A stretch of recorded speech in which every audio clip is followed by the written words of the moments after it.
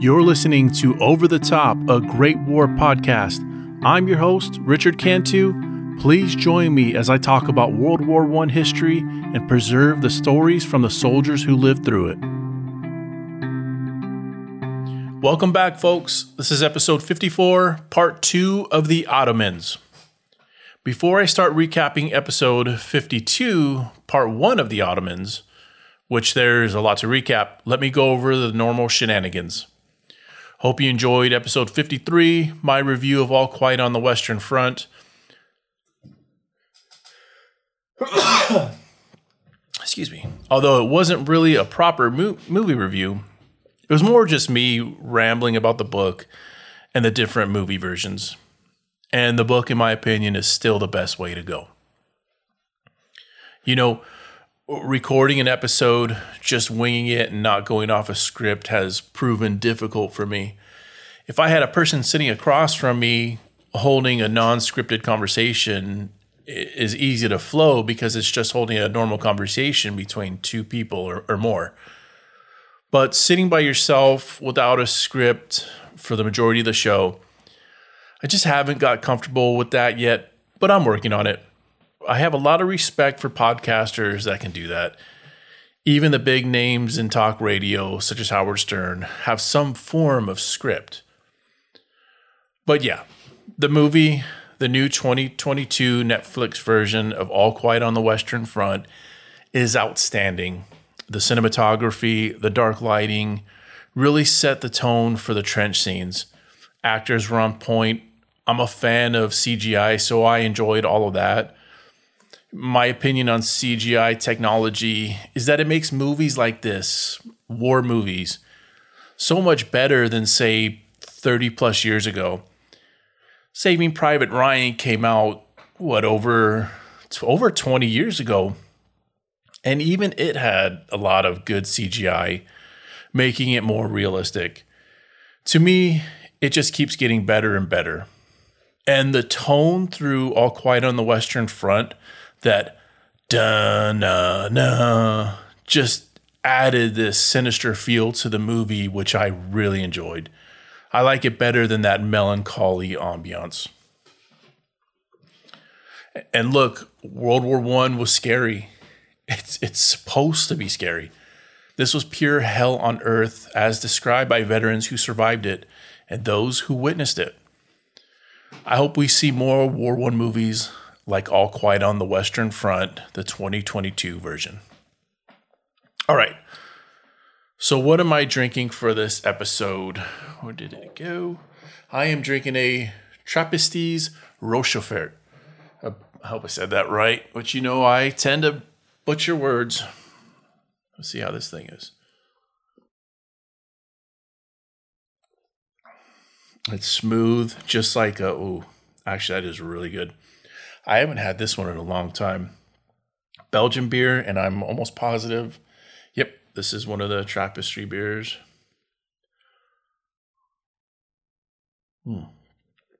Really smooth. And it comes in, the place I got this from, Total Wine and More. It comes in 3 versions, I believe the 6, 8, and 10. 10 being the quadruple. I went with the lower one. Those heavy ones just, they sit heavy in your gut and you can only take so much. So I thought I'd go with the lighter one. And I'm glad I did because it's smooth. Okay. Enough of me banging around this desk and making noise. Let's say we do some recapping. Going back, episode 52, the Ottomans. Its purpose was to tell the backstory on the Ottomans and how they ended up in the war. Here we have this vast empire who had been through centuries of war. Its people had lost many generations to fighting. The people, frankly, were kind of tired of it and welcomed a new era that would bring not only stability from fighting, but also more opportunities such as financial growth. But it was inevitable Europe would have an all-out war after the Balkan Wars ended because of favored treaties. Unfortunately for the Ottomans, it was also inevitable they would be dragged into this. But before the Great War kicked off, the Ottoman economy was experiencing fast growth, which they hadn't seen. Really, they hadn't experienced such an economic boom like this ever. Because now you're talking planes, trains, and automobiles being introduced after the Industrial Revolution, and advancements with new mechanical gear, which made its way to the empire. Another great thing for their economy was the demobilized soldiers from the Balkan Wars returning to the workforce, and the farms, which produced goods. The trade sea lines were opened up in full swing, which always helps the economy.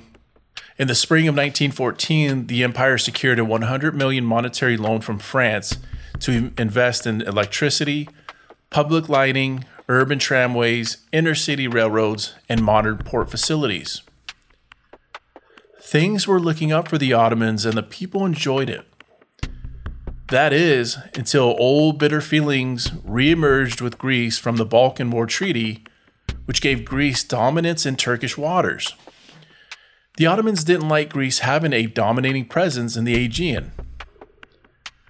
The Ottomans viewed this as a threat, which their answer was the creation for a powerful navy to gain the upper hand. They commissioned 2 state-of-the-art dreadnoughts from Great Britain. Of course, this caused a rise in tension with Greece and Russia. Greece viewed this as a possible war with the Ottomans. The Russians wanted full control of the straits because they depended heavily on the Black Sea shipping lanes for trade. The last thing both wanted was the Ottomans having full power over the sea. Russia also wanted to reclaim Constantinople back to Orthodox Christianity after 5 centuries of Muslim rule. In December of 1913, the Ottomans sent a request to German Kaiser to have his imperial army rebuild the crumbling Ottoman army. German General Otto Lehmann von Sanders was given the job. By the summer of 1914, the Ottomans really had a ton of bricks on its shoulders. They were experiencing an economic boom like they've never seen, yet at the same time, they were dealing with all the political mess that surrounded them. Their main threat was Russia. And then, the Archduke was assassinated. Politicians and aristocrats went back and forth with negotiations and all sorts of other BS which amounted to squat. Diplomacy failed the world. Kemal Pasha had been invited to France in July of 1914 and left back home knowing France wouldn't protect them against Russia and that the British were making every excuse not to deliver the 2 dreadnoughts, which had been purchased by the people of the empire. On August 1st, the Brits requisitioned the Ottoman dreadnoughts. The Turks took the German side after playing a political game of chess. Their economy was already beginning to collapse. Men between the ages of 20 and 45, the whole labor force, were now being called up for war again. There was nobody to work the factories and farms now. On August 3rd, the Ottomans closed the Dardanelles Straits. Germany, along with the Sultan and the Young Turks, all believed the most powerful weapon the Ottomans could bring to the table in a world war was a global jihad. They needed to gain the sympathy from the Muslims around the world. On October 29th, the Turkish Navy, and I'm saying that with finger quotes because the sailors and officers of the SMS Goeben were German, they opened hostilities on the Crimean Black Sea Fleet, sinking a gunboat and a mine-laying vessel. Russia, Great Britain, and France recalled their ambassadors from Constantinople and officially declared war on the Ottoman Empire on November 2nd. The Ottomans were now at war and were calling for a global jihad. And that brings us into part 2 of the Ottomans. On November 14th, 1914, the Ottomans read aloud the call for a holy war outside the mosque of Mehmed the Conqueror, or known today as Fatih Mosque. This was just a start for a long journey to gain the support from Muslims around the world to join the Ottoman Jihad, led by the Committee of Union and Progress, the Young Turks. The crowd roared with support, giving the Ottoman politicians hope. However, one big problem for the Ottomans and their new jihad was a large portion of the world's estimated 240 million Muslims were living under colonial rule. 100 million under British rule, 20 million under French, and another 20 million under Russia. So when the Sultan called for a new jihad, many doubted they would get the support they hoped for. Another problem the Ottomans faced, after many years of fighting and men returning from the Balkan War, once they received notification of a new war and mandatory draft, many men of fighting age began to flee from the empire. North and South America received the greatest amounts of immigrants seeking asylum from the war during this time. That was until the Ottoman government put a ban on men of military age leaving the country. They tightened the grip on the draft, literally going door to door, mosque to mosque, posting flyers saying any men between the age group of 20 and 45 has 5 days to report to the nearest military office. By tightening this grip, they expanded their army from 200,000 to 500,000 within days. But there was financial strains attached to this. Remember, the men from this age group went from working the farms, factories, ports, just to increase the ranks of the military. The men were also tax-paying workers. Now, the government was losing money. Taxes is what houses and feeds soldiers, and they were feeling the effects. We know the Dardanelles Straits had already been shut down, so they were already experiencing shortage on food and other traded goods. Of course, when this happens, inflation tends to rise, which in this case it did, and wasn't good for the people. Citizens began to hoard food with the looming threat of starvation. They now faced a budget deficit. The loan from France was pretty much wiped out. The empire was collapsing and collapsing fast. The Entente power and even Germany felt the Ottoman Empire could come crumbling down at any time. Germany didn't really expect much from them going into this. And now, after the empire announced mobilization, European banks began to recall loans made to Ottoman financial institutions. Paris banks began demanding immediate repayment in gold for outstanding loans. Citizens were fleeing into banks in Constantinople, draining their savings. What really saved the empire for the time being was the financial assistance from Germany in return for their entrance into the war. $2 million in gold up front, with another $3 million to be paid in installments over 8 months following their entry.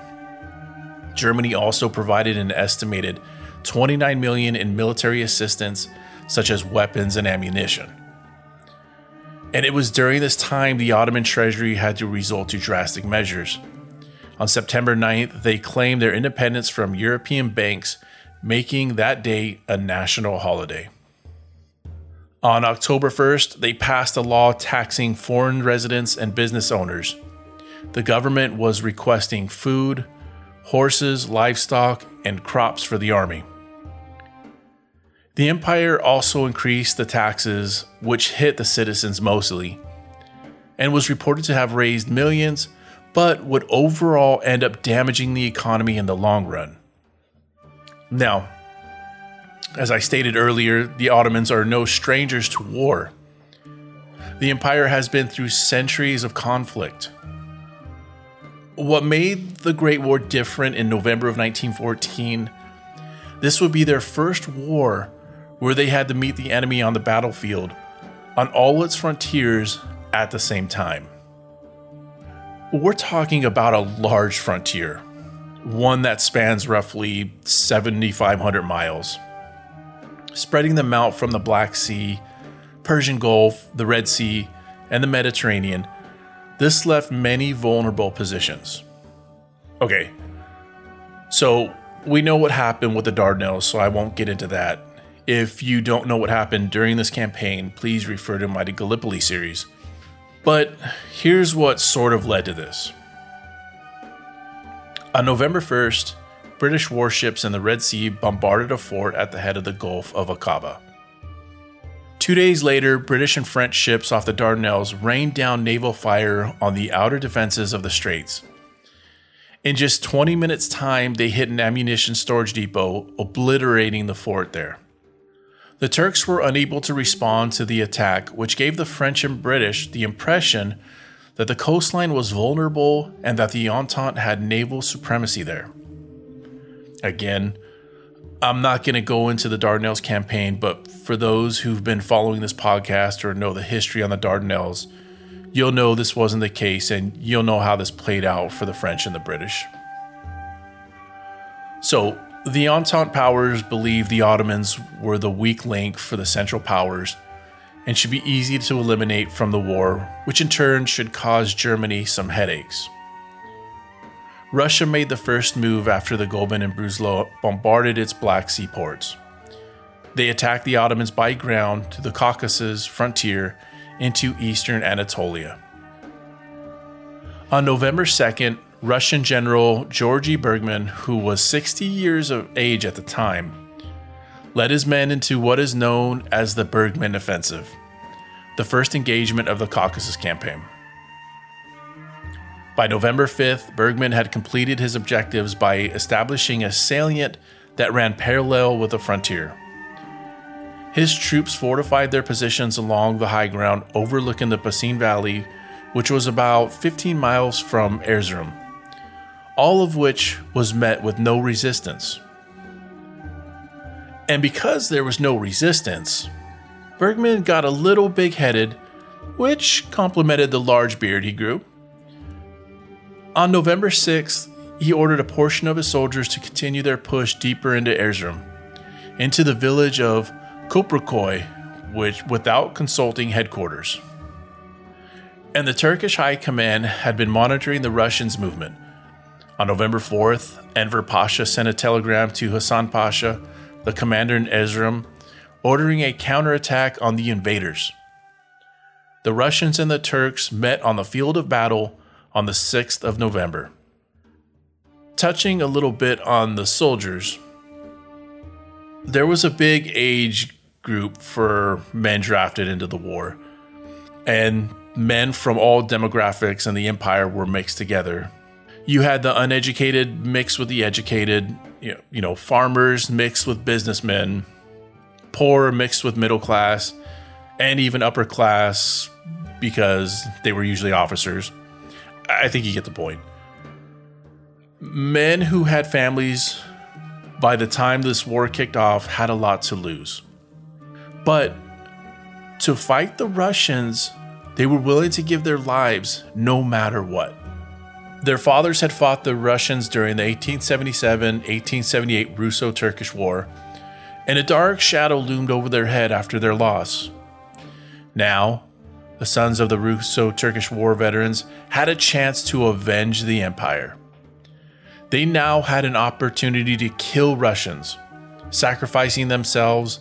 They were willing to do. But sometimes what you wish for isn't what you exactly hope for. A good portion of the soldiers believed this war was their chance at glory until they actually got onto the battlefield. The battlefield can rip hopes away from any man. You'll have to imagine November at the Caucasus. It's raining and quite cold, in fact, darn near freezing. Then, as the Turks approached Köprüköy, the artillery began to pound the earth around them. Then came the constant cracking and hissing of the bullets passing them or impaling into the man next to them. The reality of war, the bullets, the shells, along with the horrible weather, was just too much for some of them to handle on the 7th of November. So, a good portion just pitched a tent and tried to sleep it off. I mean, what a hell of a response to this. Yeah, it's getting pretty bad out here, buddy. I think I'm just going to pitch a tent and cop some Z's, and we'll see what happens when I wake up. I actually find this funny because it reminds me of a story my buddy told me about an experience he had at a school in the Army.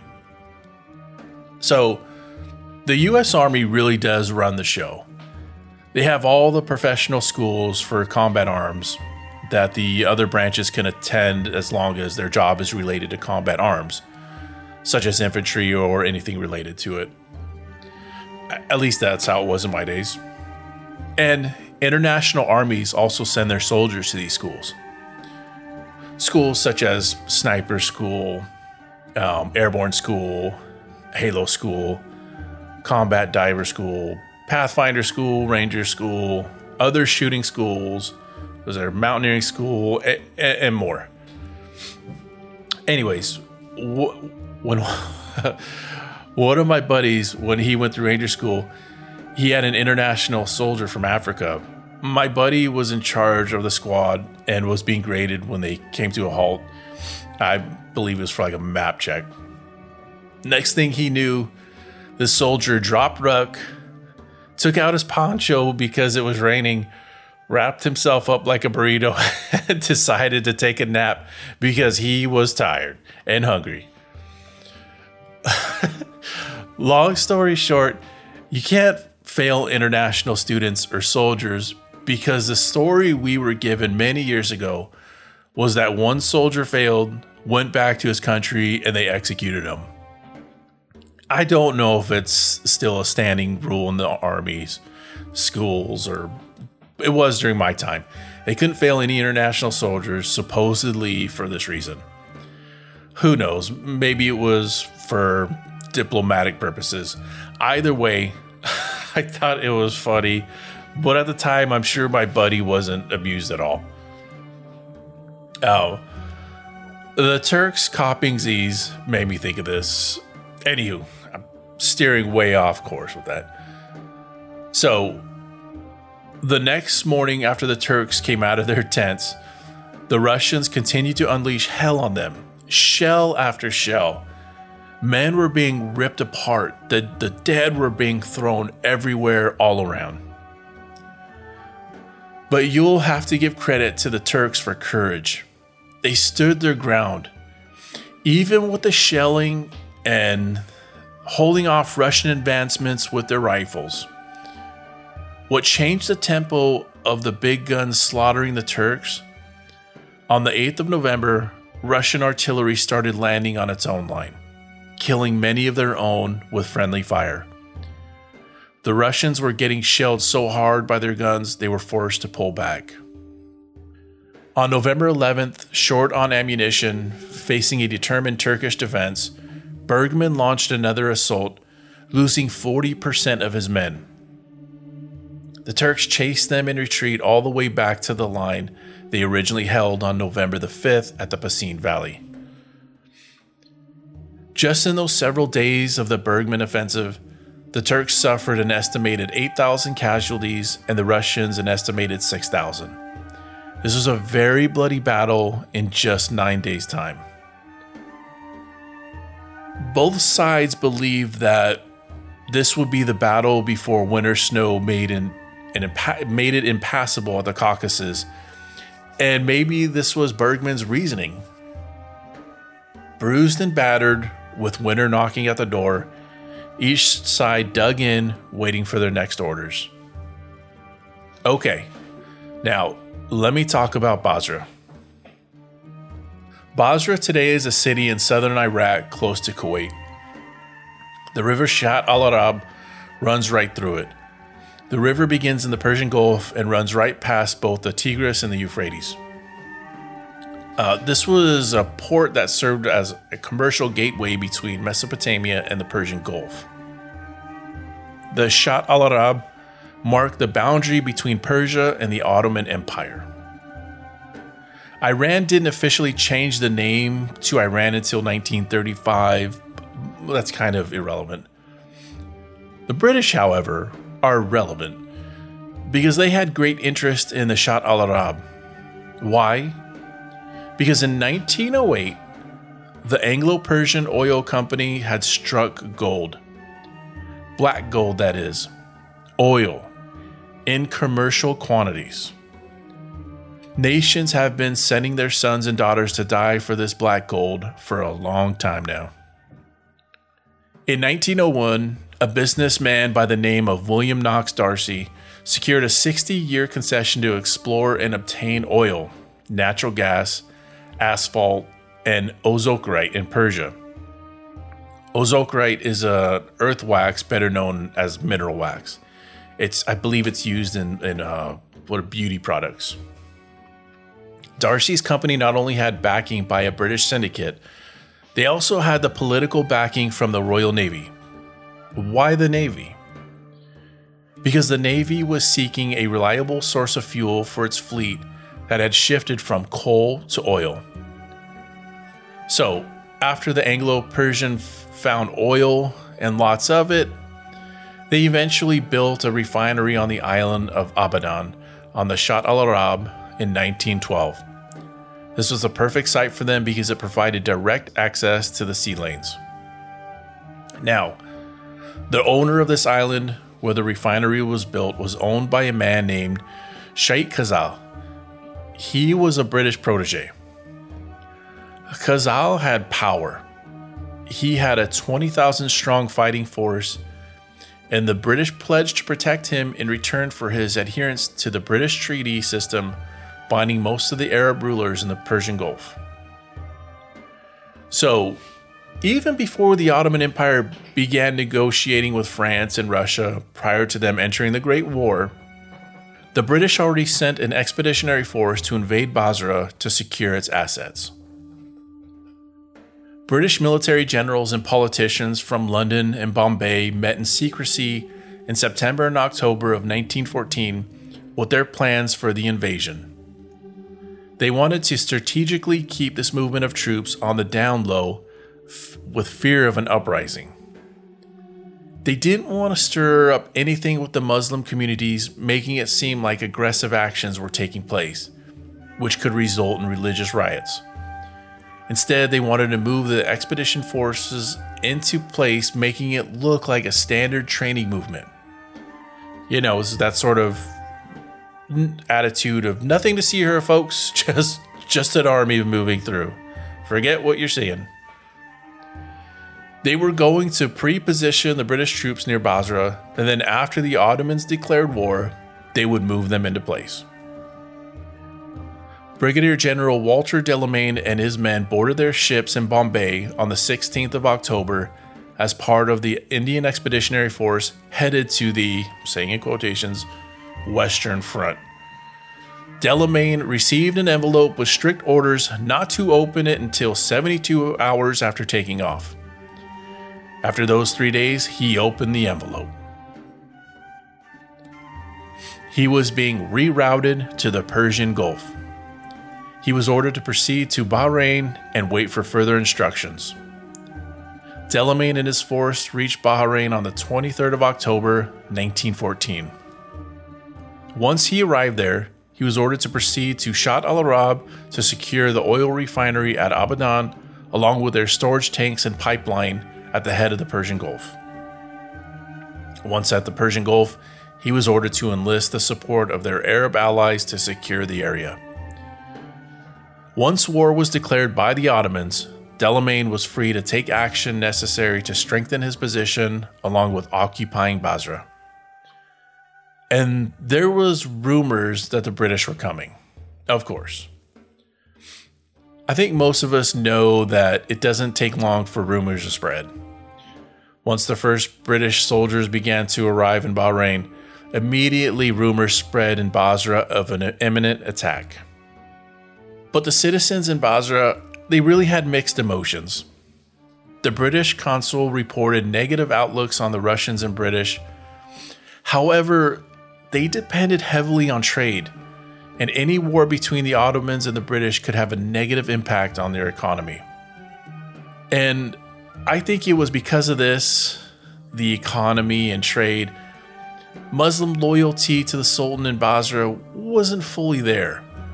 I'll call it on the fence. Saeed Talib al-Naqib was leader of the Basra Reform Society, who was an advocate for Arab culture rights and was in favor of a decentralized Ottoman Empire. Said Talib is an important figure for the British at this time. Talib was elected to the Ottoman Parliament in 1908.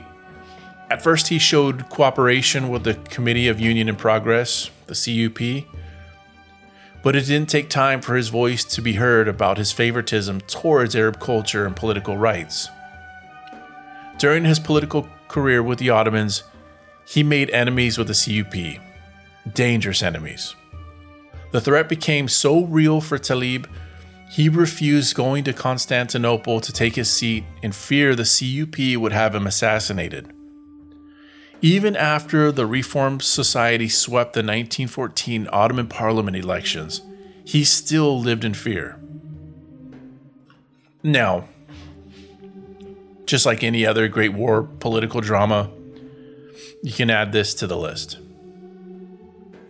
Talib was accused, even by a member of his own Reformed Society, of him secretly meeting the British to pledge his loyalty to them, insecure of governing Basra along with the British protection. His own peeps ratted him out to the CUP.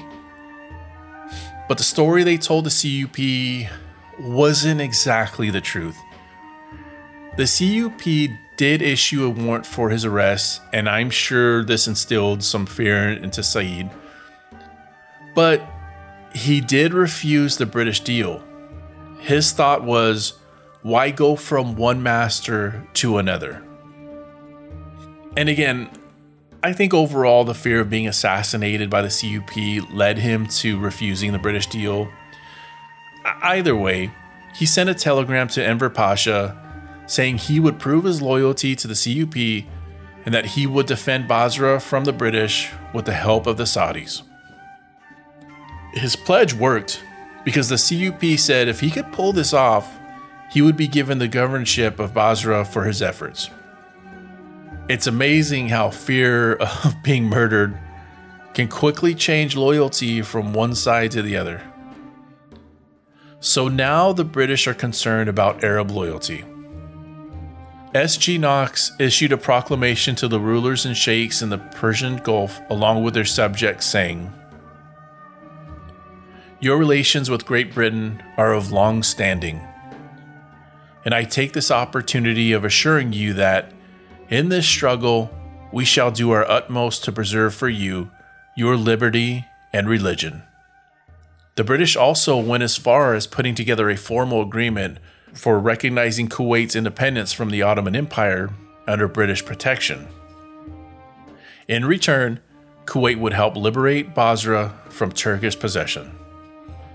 Said Talib made a push to gain Muslim sympathy and support throughout the Gulf in favor of the Ottomans. But by late November, it was too late. Basra had already been occupied by the British. Talib had failed the CUP and once again became an enemy to his own people. All he could do at this point was surrender himself back to the British.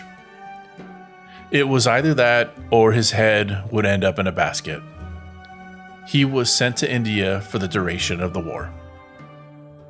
On November 14th, British reinforcements, including 6 Indian divisions, arrived, which was enough to protect Abadan and to march onto Basra. There was also the support from the Royal Navy, who had warships sent to the Shatt al-Arab. General Sir Arthur Barrett wanted to strike first before the Ottomans could group themselves together. On November 15th, his forces attacked Turkish positions, leaving 160 dead on the battlefield. On November 17th, he continued the attack on the Turks, this time at Sahil. The British, including Indian casualties, was estimated to be around 500. The Ottomans were between 1,500 and 2,000. Barrett claimed in his dispatches that his men proved to be superior along with demoralizing the Turks after their severe loss. I mean, I personally wouldn't call 500 casualties good, considering they had a much larger force, and the Royal Navy. They also had better equipment, and just overall much more organized and a well-trained army. I would have been very concerned by that casualty number, but Barrett wasn't. After more defeats, the Ottomans came to the conclusion that Basra was untenable. They abandoned the city on November 21st, right when Talib was looking for support to secure it. Immediately after Ottoman officials left the city, lawlessness set in. Rioters swept through the city running amok, looting, burning, destroying businesses, shops, and government offices. The American consul sent a wire to the British pleading for them to send guards to protect the city before it ends up in ruins. Immediately, the Royal Navy sent 2 ships to Basra to secure the waterfront until the troops could arrive. On November 23rd, the troops arrived and the British flag began waving over the city. They achieved their objectives by driving out the Ottomans from the head of the Persian Gulf in order to protect their oil at Abadan. Sir Percy Cox urged that the troops continue their pursuit of the retreating Ottomans and to seize Baghdad. But this was denied by military planners. Instead, the troops were authorized a limited advance to the town of Kurna, at the junction of the Tigris and Euphrates. If they could secure Kurna, they would control all of the Shatt al-Arab. The campaign for Kurna began on December 3rd. Royal Navy vessels taxied the soldiers into their landing locations 4 miles south of the town. The landing was very similar to those at Gallipoli, just on a much smaller scale, also with different results. As the British marched on the left bank, they did encounter opposition, which did manage to halt the Anglo-Indian force. The Ottomans withdrew across the Tigris, hoping to buy some time. But time they didn't have much of. The British already sent a pontoon bridge, and the Ottomans knew that they didn't stand a chance. December 6th, a Turkish vessel approached the Royal Navy, announcing their surrender. The handover of Kurna took place on December 9th. I'm going to go down the rabbit hole a little bit here. The British occupying Basra and Kurna is exactly that. It's an occupation. And naturally, in any occupation, you're going to get locals who don't want you there. And the British, just like the Spanish, Dutch, French, and Russians, they were colonizers. They handled occupations much like a colonization, in which they dominated the people by force. Basra wasn't a nice place to be after they arrived. Now, I'm not comparing the occupation of Basra and Kurna to something like the Armenian genocide. I don't think it was to that extreme. I believe in this case, the British were really looking for any threats to them. But you be your own judge in this. Again, this is going down a rabbit hole, but is colonization and, let's say, the Germans, what they did to the Belgians at the start of the war, it may not be genocide, but would you consider it closely related? Men were dragged out of their homes and killed. I'm sure women were pillaged and raped. So are we talking tomatoes here? The British went through the villages knocking on doors. If they didn't get an answer at the first knock, they would imprison all the male occupants at the home. The British were ruthless, but this was embedded into them from centuries of colonizing. I mean, it's in their DNA at this point. Anybody who was suspected of resistance was probably going to be executed. Basra couldn't escape this. Men who defied them or ran away from them were caught, were tied to a scaffold and shot. Those who actually fought back were either shot down or hung in public to be made an example of. By now, we should know that fear doesn't win over the hearts and minds of the people. But the British weren't really out to win over the hearts and minds of the people. They promised a lot before hostilities, but in the end, they were only looking out for their personal interests. That was oil. I mean, Saeed Talib was kind of right. Those who decided to side with the Brits were basically going from kissing the one hand of the Ottomans and now kneeling to a new master. I'm a believer that history has a tendency to repeat itself. Fast forward to the 20th century, the occupation of Afghanistan after 9/11. The native Afghanis went from kneeling to the Taliban to them being told to kneel to the Americans, their new master. That was at least one part of the American political agenda. The plan to occupy was never going to work if they just brushed up on their history. That country has seen multiple invaders bringing war to its people for centuries. Death and destruction was nothing new to them. And I'm going to say this. I get the whole argument of taking the fight to the enemy instead of letting them bring it to us. That's not really what I'm talking about here, and I want to make sure there's a difference between that and what I'm talking about. I'm more talking about the history of occupying countries and it not really working because they don't want you there. Talking about winning over the natives, gaining their sympathy and support, asking them to choose our side. In most cases, it doesn't work, and history has proven that. And you can think of Iraq much like Afghanistan. Again, going to war, fighting the enemy, that's one thing. But once you start including or talking about an occupation, that's never going to be stable. And why would it?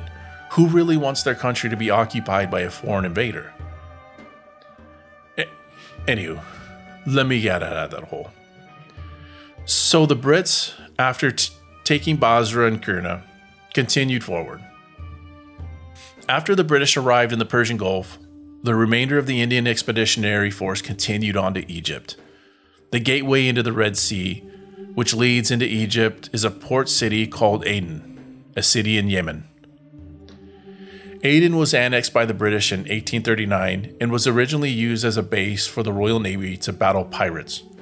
Yep, I said that, pirates. But I don't think we're talking about the Jack Sparrow type. After opening the Suez Canal in 1869, the British developed a coaling station for its steamships in the city. The British basically developed a boundary between Ottoman Yemen and the protected Yemen by the British. So when the Ottomans entered the Great War, Aden transformed into a hostile border, which would result in another engagement between the Ottomans and the British. The hostile border ran along the Bab al-Mandab Straits. This is the gateway into the Red Sea. Think of the Dardanelles Straits when you think of this. And the Ottomans had hilltop forts protecting the sea lanes. The Ottomans had a stronghold at Sheikh Said, a rocky peninsula in Yemen, and the British held Perim Island. I can't find Sheikh Said on a map. I can see Perim though. The important thing here is that Bab al-Mandab Strait and seeing where that lies. Because all ships carrying British soldiers from India, Australia, and New Zealand had to pass through Bab al-Mandab into the Red Sea, through the Suez Canal. You can see why this is important for both sides to put up a fight here. On the morning of November 10th, British ships began bombarding Ottoman positions at Sheikh Said.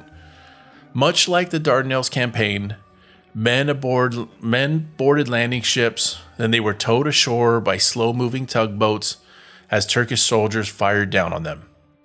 By the time the 69th Punjabis reached the first ridge, it had already been abandoned by the Ottoman defenders. Apparently, the bombardment from the ships and the 69th landing ashore was enough for them to hightail it out of Dodge. Throughout the night, the British soldiers destroyed all gun emplacements on the hilltops before withdrawing back to their own ships. The British continued on with their journey to Egypt on November 11th.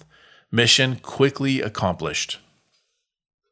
Several weeks after entering the Great War, the Ottomans gave the Entente the impression that they were unable to defend its frontiers. Again, this is at least how the Entente viewed this. On part 3 of the Ottomans, I'm going to dive into the campaigns at the Caucasus and Sinai. And that's going to wrap this episode up right here. I recently had a listener reach out to me with a great war recommendation. It's called The Charge of the Anzacs. It's a documentary about a group of Australians retracing the steps of the Australian Light Horse from 1917. Some of the Aussies are the grandchildren or descendants of the soldiers from this unit. I rented it on Amazon for 99 cents. You really can't beat watching a great documentary for less than $1. So thank you for the recommendation, Josh. I enjoyed it. And folks, I think you will too. Thank you for listening in. Until the next episode, take care, everybody.